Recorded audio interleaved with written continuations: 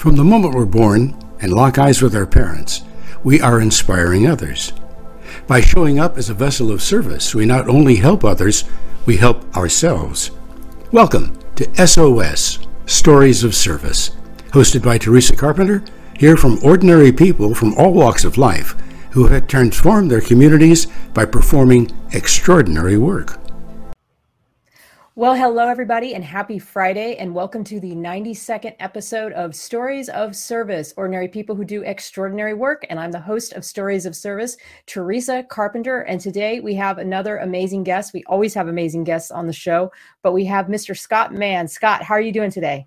Hey, thanks for having me on. I'm so blessed and glad to have this opportunity to talk to you. You're the first person that I've been able to have the conversation that I've been wanting to have about Afghanistan, about moral injury. We're going to get into mental health, just so many things. But first off, I'm just going to give my audience, for who is not familiar with your story, just the brief background. And for those who are listening through the audio version of the podcast, it always helps to have this little intro here. So Scott Mann, he wears many hats, and he really shows us what stepping up and making an impact looks like. He shares his inspiring story on numerous stages and the stories of other warriors, primarily right now through his play, but through his leadership company, many media engagements, including Tier 1 national media engagements. He's been doing quite a few of those lately, through his book and even advocacy, most recently, I think this past spring in Congress. And it's just amazing to see somebody who's such a change agent and who really personifies what this show is really all about, which is people who are not afraid to speak up and speak out. So Lieutenant Colonel retired Scott Mann is a former U.S. Army Green Beret with tours all over the world, including Colombia, Iraq, and multiple tours in Afghanistan. He is a warrior storyteller and the founder of Rooftop Leadership, where he shares the rapport-building skills he learned in Special Forces to help today's leaders make better human connections in high-stakes, low-trust engagements. He is the author of the instant New York Times bestseller, Operation Pineapple Express, which is a third-person narrative detailing the harrowing stories of the veterans, volunteers, and Afghan allies who navigated the U.S. abandonment of Afghanistan in August of 2021. And now the Gary Sinise Foundation has also partnered with Scott to bring his play, Last Out, Elegy of a Green Beret, to the legendary theater Steppenwolf, as well as in stages across the country. And if you follow anything about what Scott's doing right now, you'll see many of his postings in the various states where he's putting the show on, as well as stages across the country in an effort to provide healing to our veterans and families of the fallen, and providing insight to our citizens on the personal cost of the longest war in our nation's history. Welcome again, Scott. Hey, thanks, Teresa. So first off, as I ask all of my guests who are associated with the military, what inspired you to make a career within the armed forces? I grew up in a little logging town in Arkansas. We didn't even have a stoplight, very small town, and met a Green Beret, active duty Green Beret named Mark when I was 14. He was there visiting family. And the minute I met this guy, I knew that's what I wanted to do and wanted to be. You know, I think for a lot of us, when we meet someone who influences us or who inspires us, it's oftentimes how they carry themselves and who they are as individuals before we even know what they do. And that was certainly the case with me. When I met Mark and when he explained to me what Green Berets were about and the kind of work they do by, with, and through indigenous populations, and helping the little guy stand up against the big guy. For me, that's what resonated so much, because as a runt, as a kid that had moved around a lot and was always on the outside looking in, that really landed with me. Wow. So that was something that was within you to go for that and to do that kind of a job. When you initially came into the armed services, were you a Green Beret right away, or did you, I'm not sure how the special forces work in the Army. Was it something that you had to transition to after doing something previously? Yeah, it was something that, like a lot of some of the elite forces you can go into right out of high school, and there is a pathway for that in special forces as well. What I would say is that, first of all, is that Green Berets are different than every elite unit is unique in its own way. But Green Berets are different in that, they work by, with, and through indigenous people. So I kind of tell people that a modern day Green Beret is a combination of John Wick, Lawrence of Arabia, and the Verizon guy. They are relationship-based connectors who happen to be lethal, but only when it's necessary. And what it implies is a level of rapport building skills and interpersonal skills that it takes a while to kind of develop that. So in the Special Forces community, typically you have to do an assignment in the regular Army before you're eligible to try out. As an officer, that was certainly the case for me. I wasn't eligible to try out until I was a captain.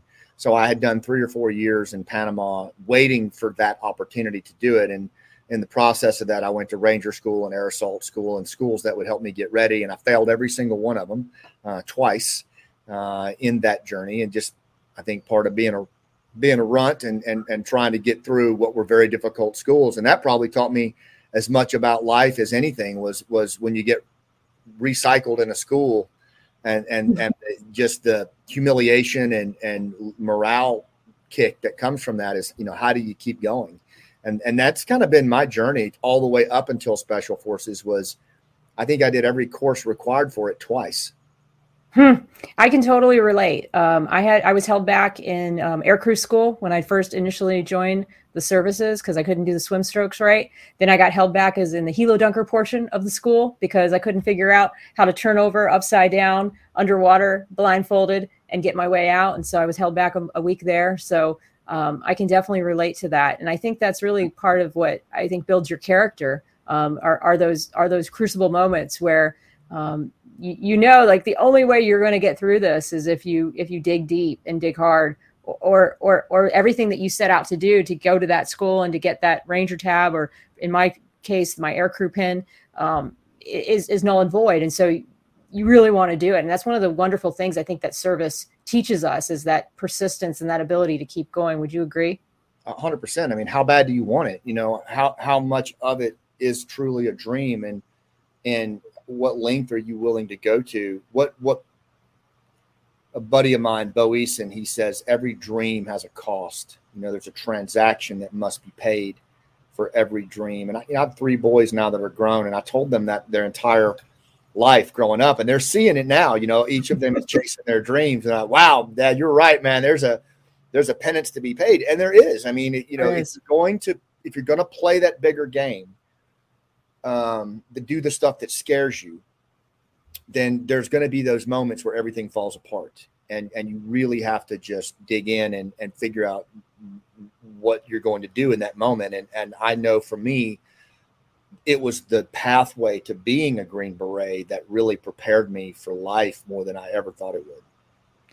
I think that's fascinating. And you said this in a previous podcast that I just listened to that you were on about how 3 times a year you get this like tap, or you think about like there's these moments and sometimes you take them and do something about it, and sometimes you don't. And that's kind of what those moments remind me of, is when something is kicking your ass so hard, do you dig in deeper and keep going, or is that a sign, even if you fail, that there's some other path meant for you? So sometimes you don't know which path is the right path either, because some people who wash out of these schools end up in some other career that was better off for them anyway, So It's just kind of fascinating how that works out.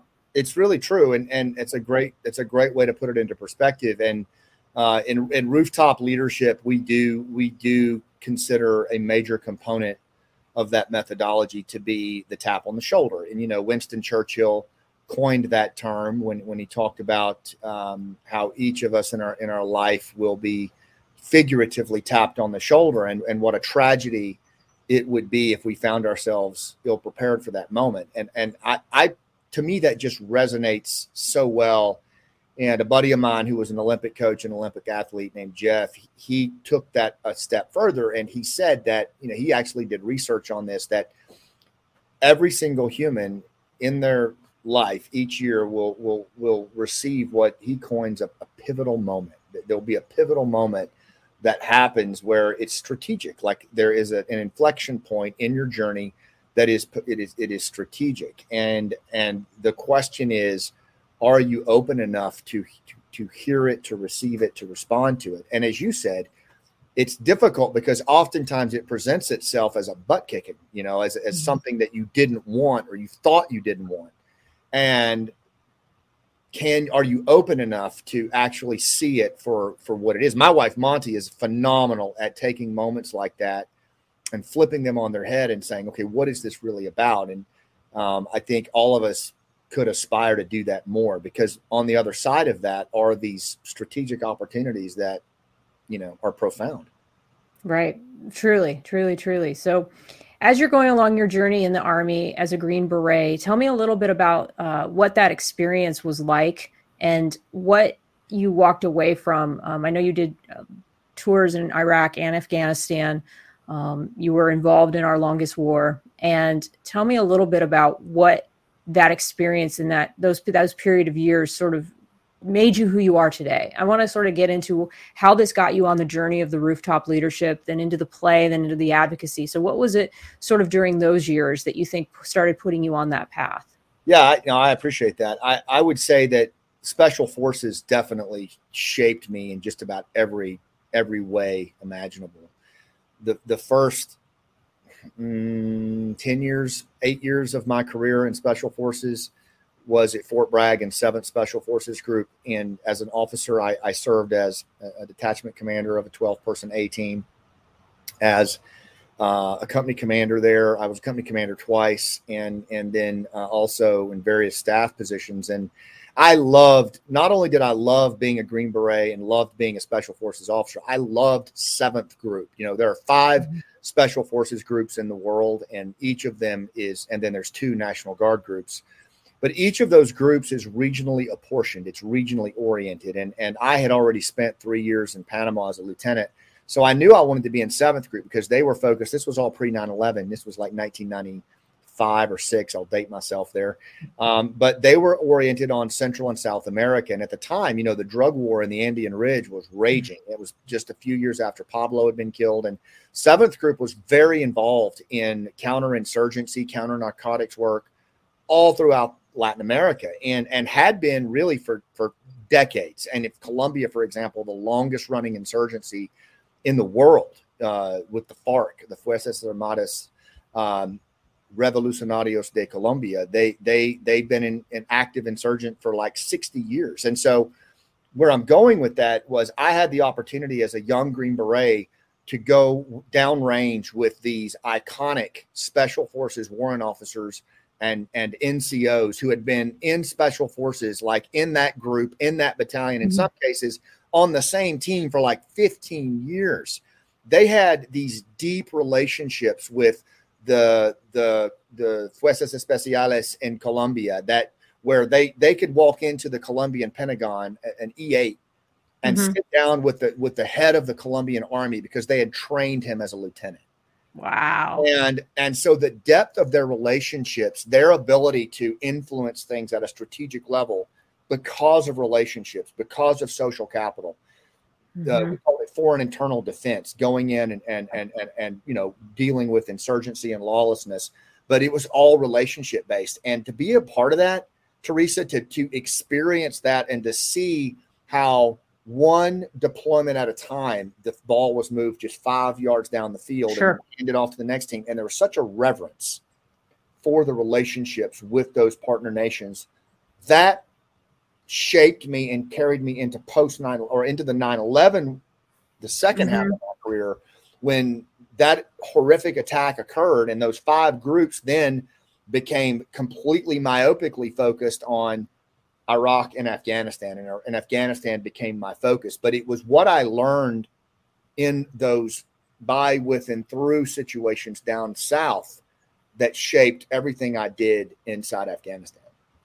But did you feel, as I've talked to Amy Forsythe, she was a public affairs officer who deployed multiple times in Iraq and Afghanistan, and I don't think that she felt, and a lot of other veterans have told me who've served there, did you think you could have the impact that you wanted to have there? Or were there political barriers that you didn't experience when you were working in South America?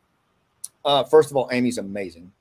She is one of the coolest leaders I know. Like, I just have such a profound respect for her. Monty and I both do. That's an interesting question. I would say, first of all, I made a ton of mistakes in Afghanistan, like personally, like as a leader, as a Green Beret. I went into Afghanistan on the heels of my Ranger buddy Cliff being killed in the Pentagon and on 9/11. And so that right out of the gate, not only was I angry about what had happened on our watch, but it was fueled by the personal loss of a very, very dear friend of mine. I mean, we had named our firstborn kids Cody, like that's how close we were. And when Monty told me that he had been killed, I wasn't able to deploy into Afghanistan until 2004. But at that point, I had lost Cliff and several other friends, and I was seething for payback. And a lot of us were. And so I believe, as a Special Forces community, kind of got away from our roots after the initial OEF-1, where we were on horseback and doing the unconventional warfare. I believe we kind of devolved into a targeting element where we were walking down the enemy yes, we had beards, but we were very much direct action, very kinetic, and very focused on attriting the Taliban leadership. And I was participatory in that, I have to say. And I believe that we squandered, not that the work wasn't heroic and necessary, but at a strategic level, I believe we squandered an opportunity to work at the community village level with the rural Afghan leaders to help them stand up on their own on the heels of a very successful OEF-1. And it wasn't just, it was the whole coalition. I believe we tried to replicate a counterinsurgency strategy from Vietnam and just lay it right on top of Afghanistan, this top-down approach of projecting security and governance and economic development in a way that was not in step with a status tribal society. Okay. And so in doing that, we tried to project a square peg into a round hole. And so Amy's comment in that context, absolutely. I believe that we were inhibited from really working at a local level and working from the bottom up, which I believe would have worked. And we started doing that in 2010 with a program called Village Stability Operations, but it was too late.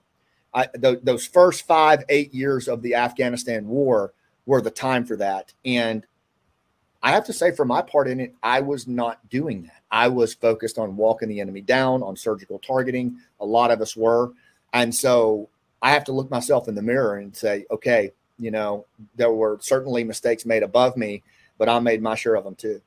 Right. And really, I mean, we were all a group marching to the same beat of a strategic direction as a military. So I think that, yes, individually, you can look at yourself and say, well, I made a mistake. But at the same time, you were part of a larger machine who had been ordered to perform the operation in that way. But it's interesting you say that, because you're basically saying that if we had gone in there with more of a tribal mindset of how their governance works, maybe we could have made more progress. Do you think we also could have made more progress if we had kept people in country longer? I've always wondered about the rotations, right? Because relationships are so hard. And so to have people come in on just rotational deployments and build relationships, how was that ever difficult to do? Because people are like, well, your group's going to leave and the new group's going to come in. How were you able to maintain that continuity? It was hard. And, there's a lot of different contributors to this thing that we can look back on, and we should. Rand wrote a book called Beyond the High Five. My friend Todd was an author on it, but it really talked about what you just talked about, the 6 month and the 1 month rotations, where you would come in there as a cohort, you would do your time, and then you would hand off and rotate out. And often, you had, certainly in the special forces and the special operations realm, you had guys and girls with 13, 14 deployments.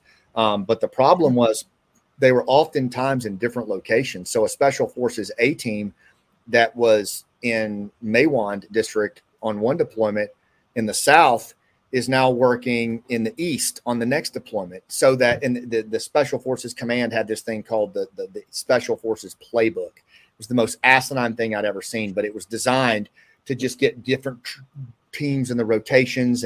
But what it did not look at, Teresa, was the continuity of engagement that was an advantage for us if we went back to the same district, if you at least went back to the same region.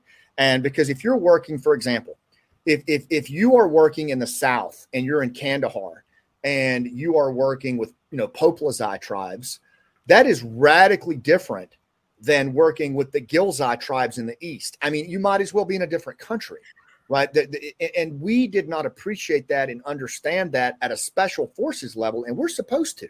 Like, we're supposed to be the ones that understand that fundamentally, and then I think set the tone for the rest of the military to follow on that. We did not do that, and that's my point. And again, it's not in a finger pointing way. Like, I was participating in it, but if we're really going to look at what happened in this 20-year war and responsibly learn from it. Right. And that's kind of where I'm driving at. Yeah. Then I think we have to step back and go, all right, for example, Afghanistan is largely a status society. And by that, I mean, it is honor-based. It's based on honor and shame. It is built around the group dynamic where it is essentially primal and tribal. The second you go off any paved road in that country, it is not the central government top down. It is the local jirga or shura bottom up that determines not just security, but economic development and even dispute resolution and governance. We did not get deep on that and understand that with true fidelity as a special forces community until 2010. And so if that's the case, then the rest of the coalition never did. And so we pursued a policy and a strategy that was largely based on vengeance, payback, and retribution in the beginning. And we never got clear at a high level on what we were there to do. I think if we had just stayed focused on keeping terrorism at bay and not letting that country become a safe haven, again, that there is a way we could have done long-term foreign internal defense in that country, similar to what we've done in Colombia for 100 years, usefully. And it would have taken 100 years to move that country in a direction to where it could stand on its own. That's fascinating. I never heard it explained like that. You have such a way of kind of simplifying a very complex concept down to the essential parts that I think anybody, even who hasn't been to Afghanistan or who may not understand the historical context, can understand. And I think this is such an important conversation because if we don't learn from what happened in Afghanistan, or we don't learn from what happened in Iraq, and let's transition to Iraq. I asked Amy the same question. I said, why do we see Iraq and Afghanistan so differently? Is it just because of that public withdrawal? Why is it that we always talk about our allies in Afghanistan, but during that same period, we were having this war in Iraq. And so why is Iraq seen so differently? And why isn't it the issue that we are seeing with Afghanistan? I think there was, for starters, at a high level, I think there was generally more agreement within the nation and within the military and within, frankly, the diplomacy and development sectors that Afghanistan was necessary, right? I mean, we had just suffered a horrendous attack at the hands of a terror group that was planning, projecting, and launching out of Afghanistan. So in that sense, it was very hard to find. I mean, and look at the level of NATO countries and other countries that joined that effort right out of the gate. So, I mean, it was almost a no-brainer that we needed to go do that. It was after we pushed the Al-Qaeda and Taliban out that we actually started, that we snatched defeat from the jaws of victory, but if you look at Iraq, 2003, right out of the gate, there was a lot of folks in the military that were saying, what are we doing? Like, we need all of these assets in Afghanistan right now.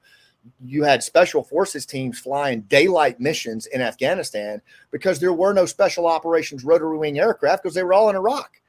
And that's just a microcosm of the, I think, internal division that was there. And then, of course, the country was split on Iraq. The justification for going to war there did not bear up like it probably should have. And so there was a lot of split ideology on whether it was even a worthwhile endeavor. But then we were in it. And then you started to see a very profound insurgency with Al-Qaeda in Iraq that ultimately became ISIS, and a really heavy cost in terms of blood and treasure that was kind of eclipsing Afghanistan. So there was always this just dichotomy between those two campaigns, both internal and external to the world population and the military. And I think that kind of division is what led to this context. But to your point, if you stop and think about it, we abandoned the Iraqi military and the police and allowed ISIS to spring up. And then we have screwed the Kurds over so many ways under Obama, under Trump. It's unfathomable how we have treated them, and we have just thrown them to the wolves. So the one thing that I kind of look at in both of these campaigns is how we treated our partners. Both of those campaigns, Iraq and Afghanistan, were inherently contingent on our ability to work by, with, and through partner nations to stand up on their own. And in both cases, we systematically abandoned those partners and left them to the wolves. And that is, to me, the part that is incorrigible, and we have to stop it.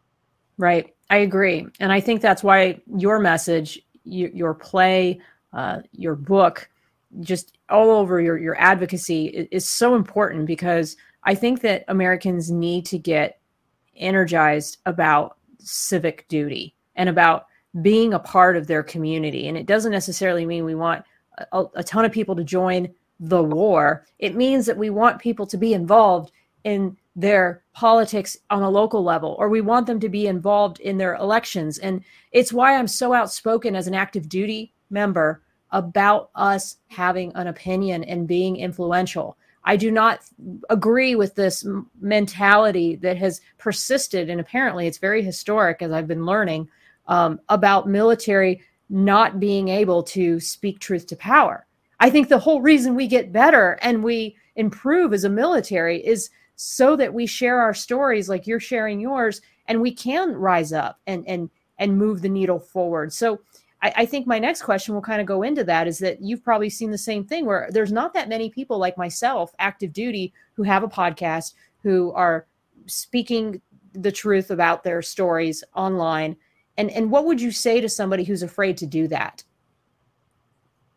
I watch what you do with a lot of admiration, and I really believe in what you're doing. I left the Army in 2013. I retired. I was selected for battalion command 3 times, and I turned them down all 3 times. The third time with prejudice, because I just could not.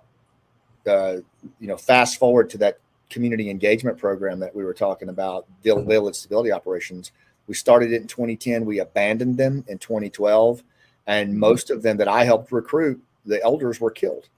And, it was a foreshadowing of what was to come in the 2021 event. And it really led to the development of my play, of my book, Game Changers, and ultimately my decision to leave. And I was very outspoken about what we were doing in Afghanistan within the SOCOM community, and what we had done to guys like Jim Gant, running him out of town and taking his beret away. And I just so I believe that, as leaders in the military, we have an inherent obligation to speak truth to power in the context of our service and in the context of the oath that we've taken and what we are pursuing.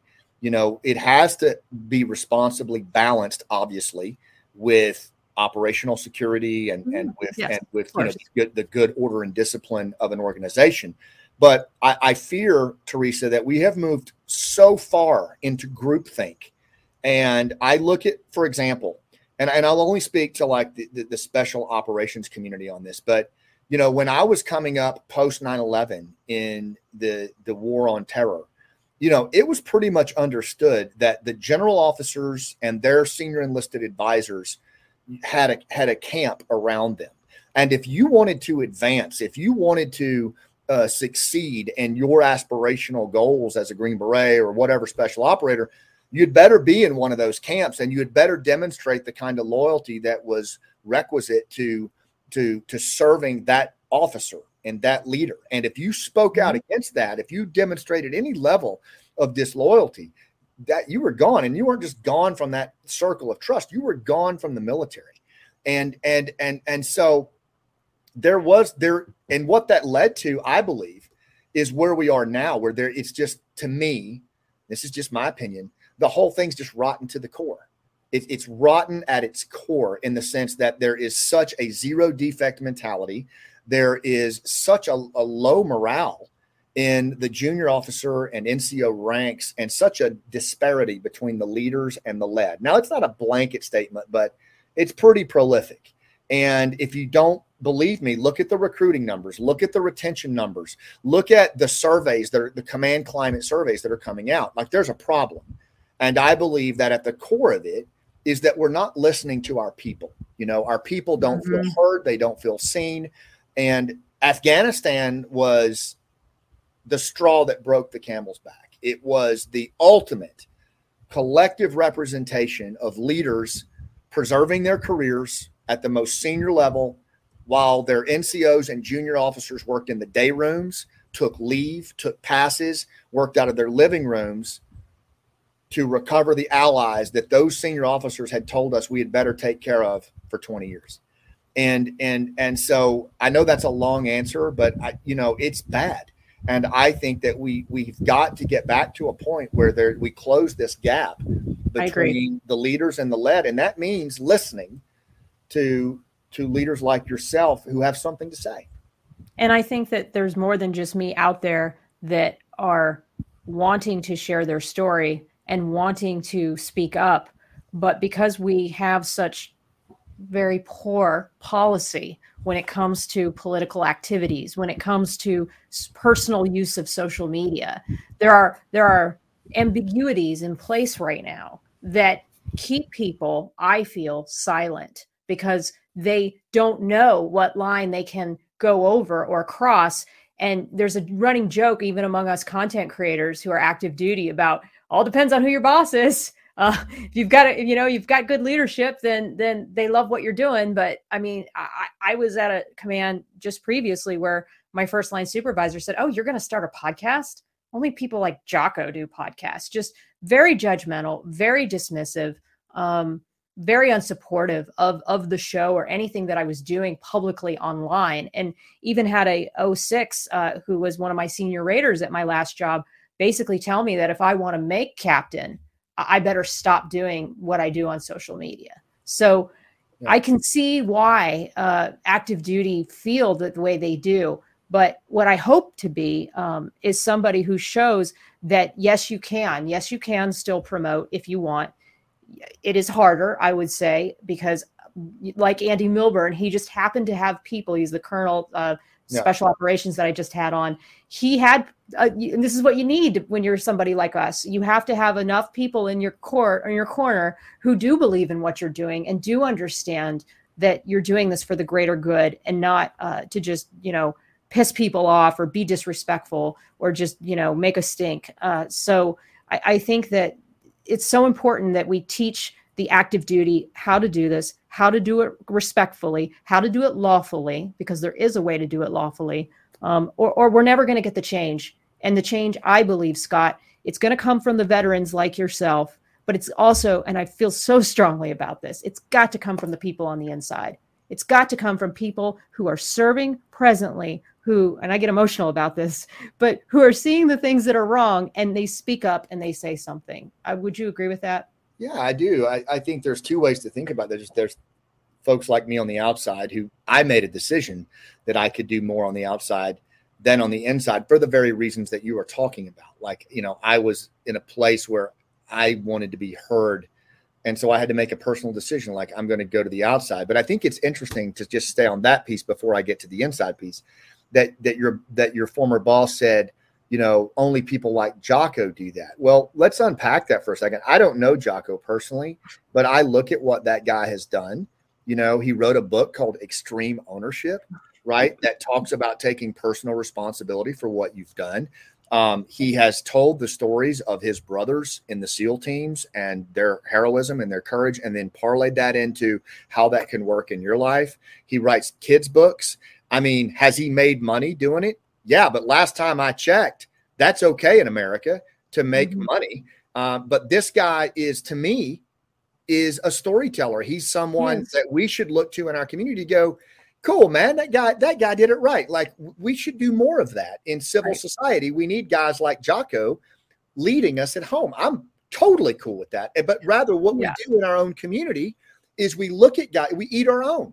We say, oh, you can only be like those people. And if you're not, huge and prolific already and famous in his mind, because he was a huge Jocko fan. It was funny because me and the supervisor had a love-hate relationship, and one of the things we would talk about constantly is podcasting. And when I started mine, he was very dismissive of it. Like, oh, it's okay to listen to other people's podcasts and be a fan. But no, Teresa, you need to go stay in your box and be in your corner. And no, you don't, you don't do things like that. Well, yeah. To that point, I would say I was understanding that he was like anti-Jocko. No. Because we see that a lot too.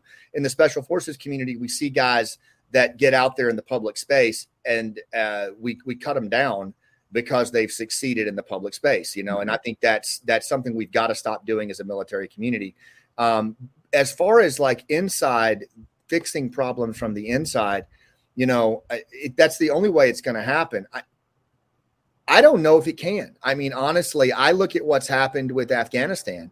There hasn't been, that I've been able to see, and if someone can correct me, please do.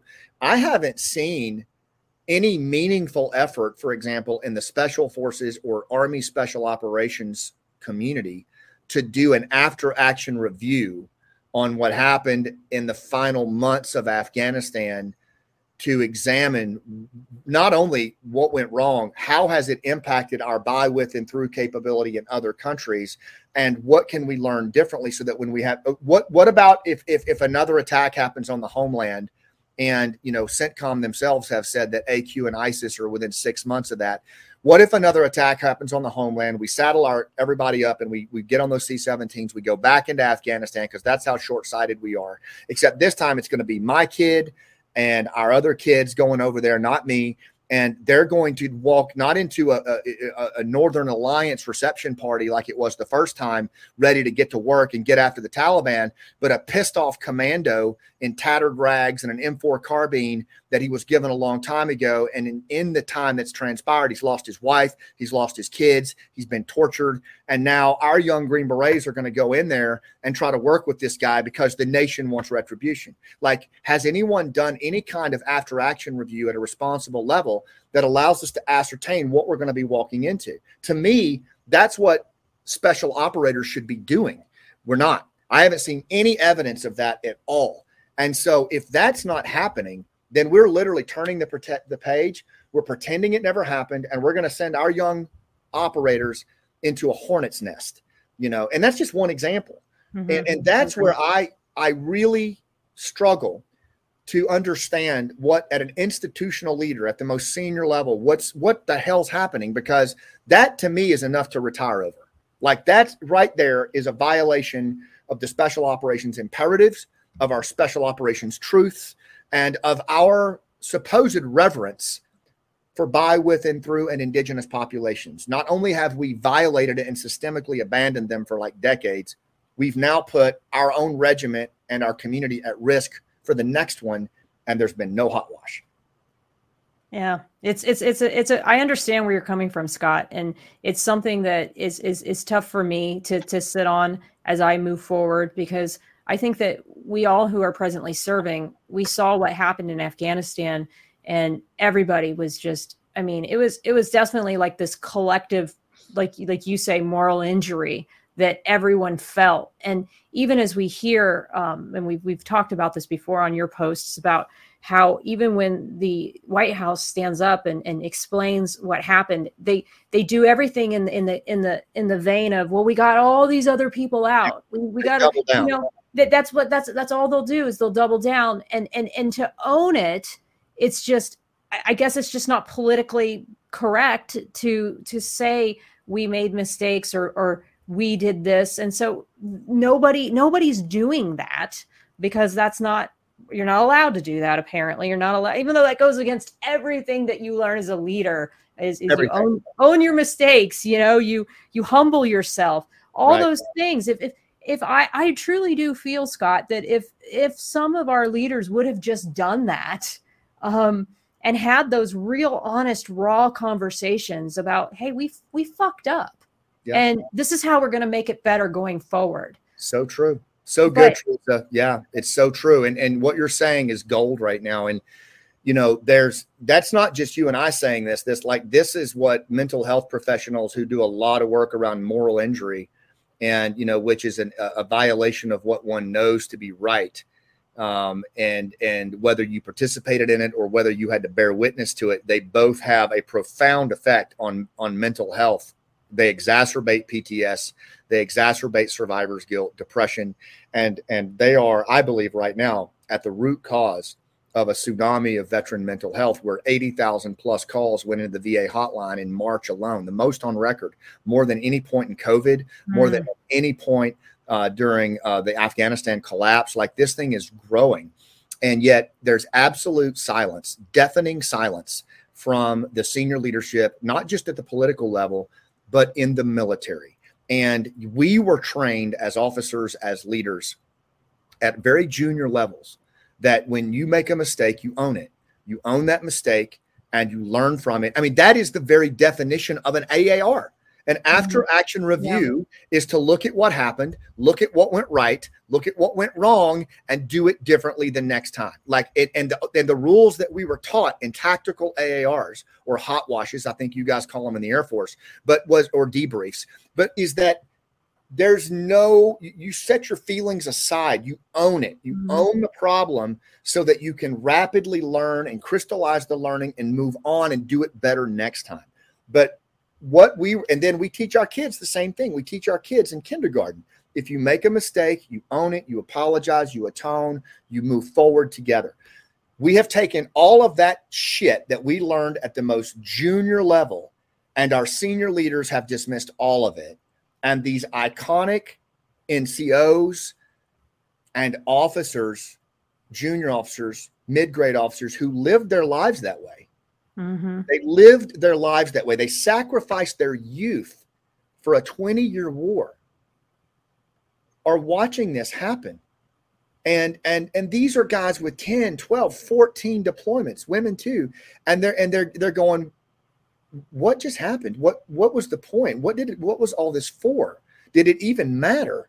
And the very people we put our trust in, who we fought for and who we believed in, were the ones who are now silent. And I'm not just talking about the active duty ones. I'm talking about the retired flags and the retired senior enlisted advisors. To me, they should be in the public space, not necessarily pointing fingers, but just talking about this moral injury, taking whatever level of responsibility is appropriate so that we can help these men and women move forward. Really just doing what you're doing, Scott. I mean, honestly, if they were to just come out and do what you do, which is you talk about your experience, you talk about what it was like over there, and you talk about what you could have done differently, then you talk about institutionally what you saw would have helped you. I would love those kinds of conversations, and I welcome them on my podcast, because I think that until we have those conversations and we share those stories, we're not going to move forward, and the American people are not really being given the information that they need as taxpayers to support the elected officials that will carry the water for the things that really make sense for our nation. And that's why it really does go back to what we discussed before about a return to civics and being engaged. Because if we're not engaged about the decisions that are being made, then these decisions, I believe, we're just going to, like you said, we put the Vietnam War blueprint on Afghanistan. Well, we're just going to create another Afghanistan should, let's say, Russia attack a NATO nation. I mean, who knows? Who knows if that's going to be the same formula for us to go into another conflict? And with what we've got going on right now with Ukraine, I mean, I'm at NATO right now. It is all real to us that there could be another conflict within our lifetimes. And so what are we going to do as a nation to move forward? This is such a huge and complex problem. So I'm going to backtrack and say, what can just average citizens, most of my audience are military, they're associated with the military. What are some of the first steps that people can do to get their arms around this issue? I mean, I wrestle with that too, because it is such a gargantuan thing. But I would just say, for starters, I think we have to articulate, we have to lead up. Because as I look around, nobody else is coming. Nobody else is coming. I don't see anything coming down the hill on the white horse from Washington, D.C., from the Pentagon, from the State Department, from either side of the political aisle that tells me that the systemic problems that we're talking about here are going to be addressed. And when you look at and again, I am not, I'm actually an optimist. I'm not trying to come across as, doom and gloom. However, I'm also a career Green Beret who looks at civil society and who looks at indicators and warning signs of when the dashboard is blinking, right? That's what I've done for years in other places. And I'm telling you, the dashboard is blinking in this country in terms of the levels of distrust that we have in America, where 2/3 of Americans don't trust their neighbor. The proliferation of social media, I believe, is running us off a cliff, where we are treating each other's with shadow tribalism. And you see that kind of divisionist behavior in social media. You see it in the 24-hour news cycle. I see it all the time when I go on the news and I look at the level of professional division that's being fomented, certainly by our politicians. And so I think it starts with us as citizens. We have to look at ourselves and go, all right, as I look at my family, am I leading myself? Am I leading my family? Am I leading my community? And then from there, am I leading out? And, if you're wondering, well, what could I ever do about it? If you want to see an example of that, there's 2 books out there by Robert Putnam. One is called Bowling Alone, and the other is called The Upswing. And in both of those, the award-winning sociologist Robert Putnam talks about a time in the early 1900s when America was at a very, very dark place. She was divided. There was a real disparity between the haves and the have-nots. Infrastructure was falling apart. There was mass migration from the agricultural areas in the cities. The cities were sweltering with crime. There was unchecked immigration and just a whole range of civil society problems. And the pundits were all saying that America was on her last leg. This was it. We weren't going to make it. And then between 1890 and 1910, 1915, some very, very interesting thing happened. One of them was an alcoholic named Dr. Bob, and another alcoholic named Bill W. In Ohio decided to have a meeting because they couldn't get sober. Nobody else was coming. So they said, let's have a meeting. And that meeting ultimately transformed into Alcoholics Anonymous that has saved millions of addicts and alcoholics, including myself, and given them a pathway into recovery. At the same time, the Rotary Club, the Junior League, the Future Farmers of America, NAACP, pretty much every community-based organization that you and I grew up with as kids started during that window of time. It was the largest period of reform and community-based bottom-up leadership that we've ever seen on record. And it ran that social capital, that bridging social capital, ran all the way until 1972. And that's what Putnam calls the upswing. And then in 1972, for a range of reasons, everything from Vietnam to mass technology and other things, it started to dip, and it has continued to be on a downswing until now. And the downswing, according to Putnam and other social scientists, is at an all-time low. And what we're seeing around us, in fact, when Putnam writes The Upswing, his first chapter, he describes what's going on, and you think, I'm sorry, I'm tipping the hand here, you think he's talking about now, but he wasn't. He's talking about 1905. Interesting. And so what Putnam's point is that we are at that inflection point where we are due another upswing. We are due that kind of bottom-up, community-based leadership that will force the institutional mechanisms to follow suit as it did in that period of time. There is macro-level precedent for it. I believe, personally, that what happened in the collapse of Afghanistan and that you saw in these veterans-based organizations like Sacred Promise, Moral Compass, Dunkirk, Pineapple was the first shot across the bow in a bottom-up community-based volunteer effort to deal with a social problem. If you look around, there's other things like that happening. So this goes back to your point about, do we take the microphone? Yes. I believe we have to take the microphone. The difference between now and that period of time in the early 1900s that ushered in this profound social reform is that we have access to platforms like yours, like this one, on an unprecedented scale where our voices can actually be heard. Last Out, that play that we're doing right now that is being featured by Gary Sinise, that started with me just moving the pen, sitting beside my wife, writing a play at 48 years old. I didn't even start acting until I was 50. We put 28,000 miles on a U-Haul van to go around the country to 16 cities, right? That's how that started. Operation Pineapple Express, it started with two guys on a cell phone communicating on Signal, saying, who else do we know and what else can we do? And sending emails to Fox News saying, you guys got it wrong. CNN, you need to bring somebody on that can talk about it. Like, the point is, we have access to platforms now that can usher in and mobilize this kind of change. And I believe it's possible. That's where it starts. I think people need to look around their arena. And I hate long answers to questions. I'm sorry I've done it. But, people need to look around their arena and see what's laying on the ground that's stinking like cheese and say, all right, nobody's coming. What do I need to do to pick it up? I agree. I absolutely 100% agree. I have I actually coined your term in my office with my team about the nobody is coming, because we've had a lot of reduced manning lately, and I've tried many avenues to get more people, and I just find, and I joked with one of my coworkers. I said, nobody's coming. We're just going to figure out how to make it work.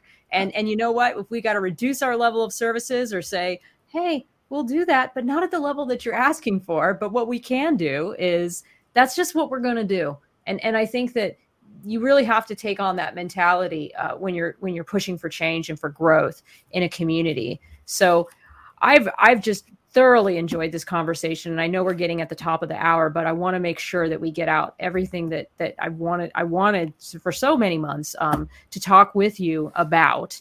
And I think I do want to transition back to Pineapple Express and just ask you how did you even start that? I'm just curious. I'm always curious about the sparks of change. So what were the first indicators? Was it you seeing something on the news? Was it the text from your friend who was the translator who's saying, I can't get out? Because I did read your book, and I love the way it's written. It's written from that perspective of that, from that issue with your friend, and then kind of goes out further into the larger issue of that incident. And so I always love to know the beginning of change. And so what happened to enable that rescue to take place?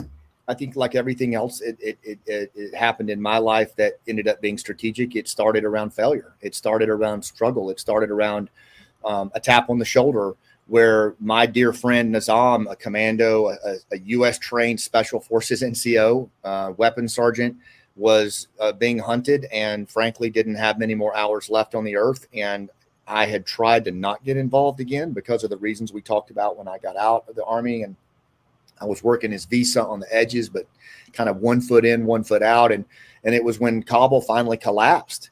And he was talking to me, and he said, I don't mind dying. I just don't want to die alone. And that just hit me so hard. And it just made me realize that this was a kid that had been shot through the face defending U.S. Green Berets. And here he was, going to be executed, hung from a lamppost somewhere in Kabul because he had stood up for us. And I just couldn't live with that. I couldn't live with that. And that's what prompted me to reach out to a couple of buddies, some active duty, some not, but we all shared a love of Nizam. And we started just working a plan like so many others did. This wasn't just me. There was nothing unique about what I chat group. You guys did it through cell phones and chat groups. Absolutely. And relationships and human connection. And that's why, like my whole thing with Rooftop Leadership about human connection, the message that I try to tell people is that at least what we did with Pineapple and what all these other groups did was they leveraged trust and relationships that had been built when risk was low. And then they called in those cards when risk was high.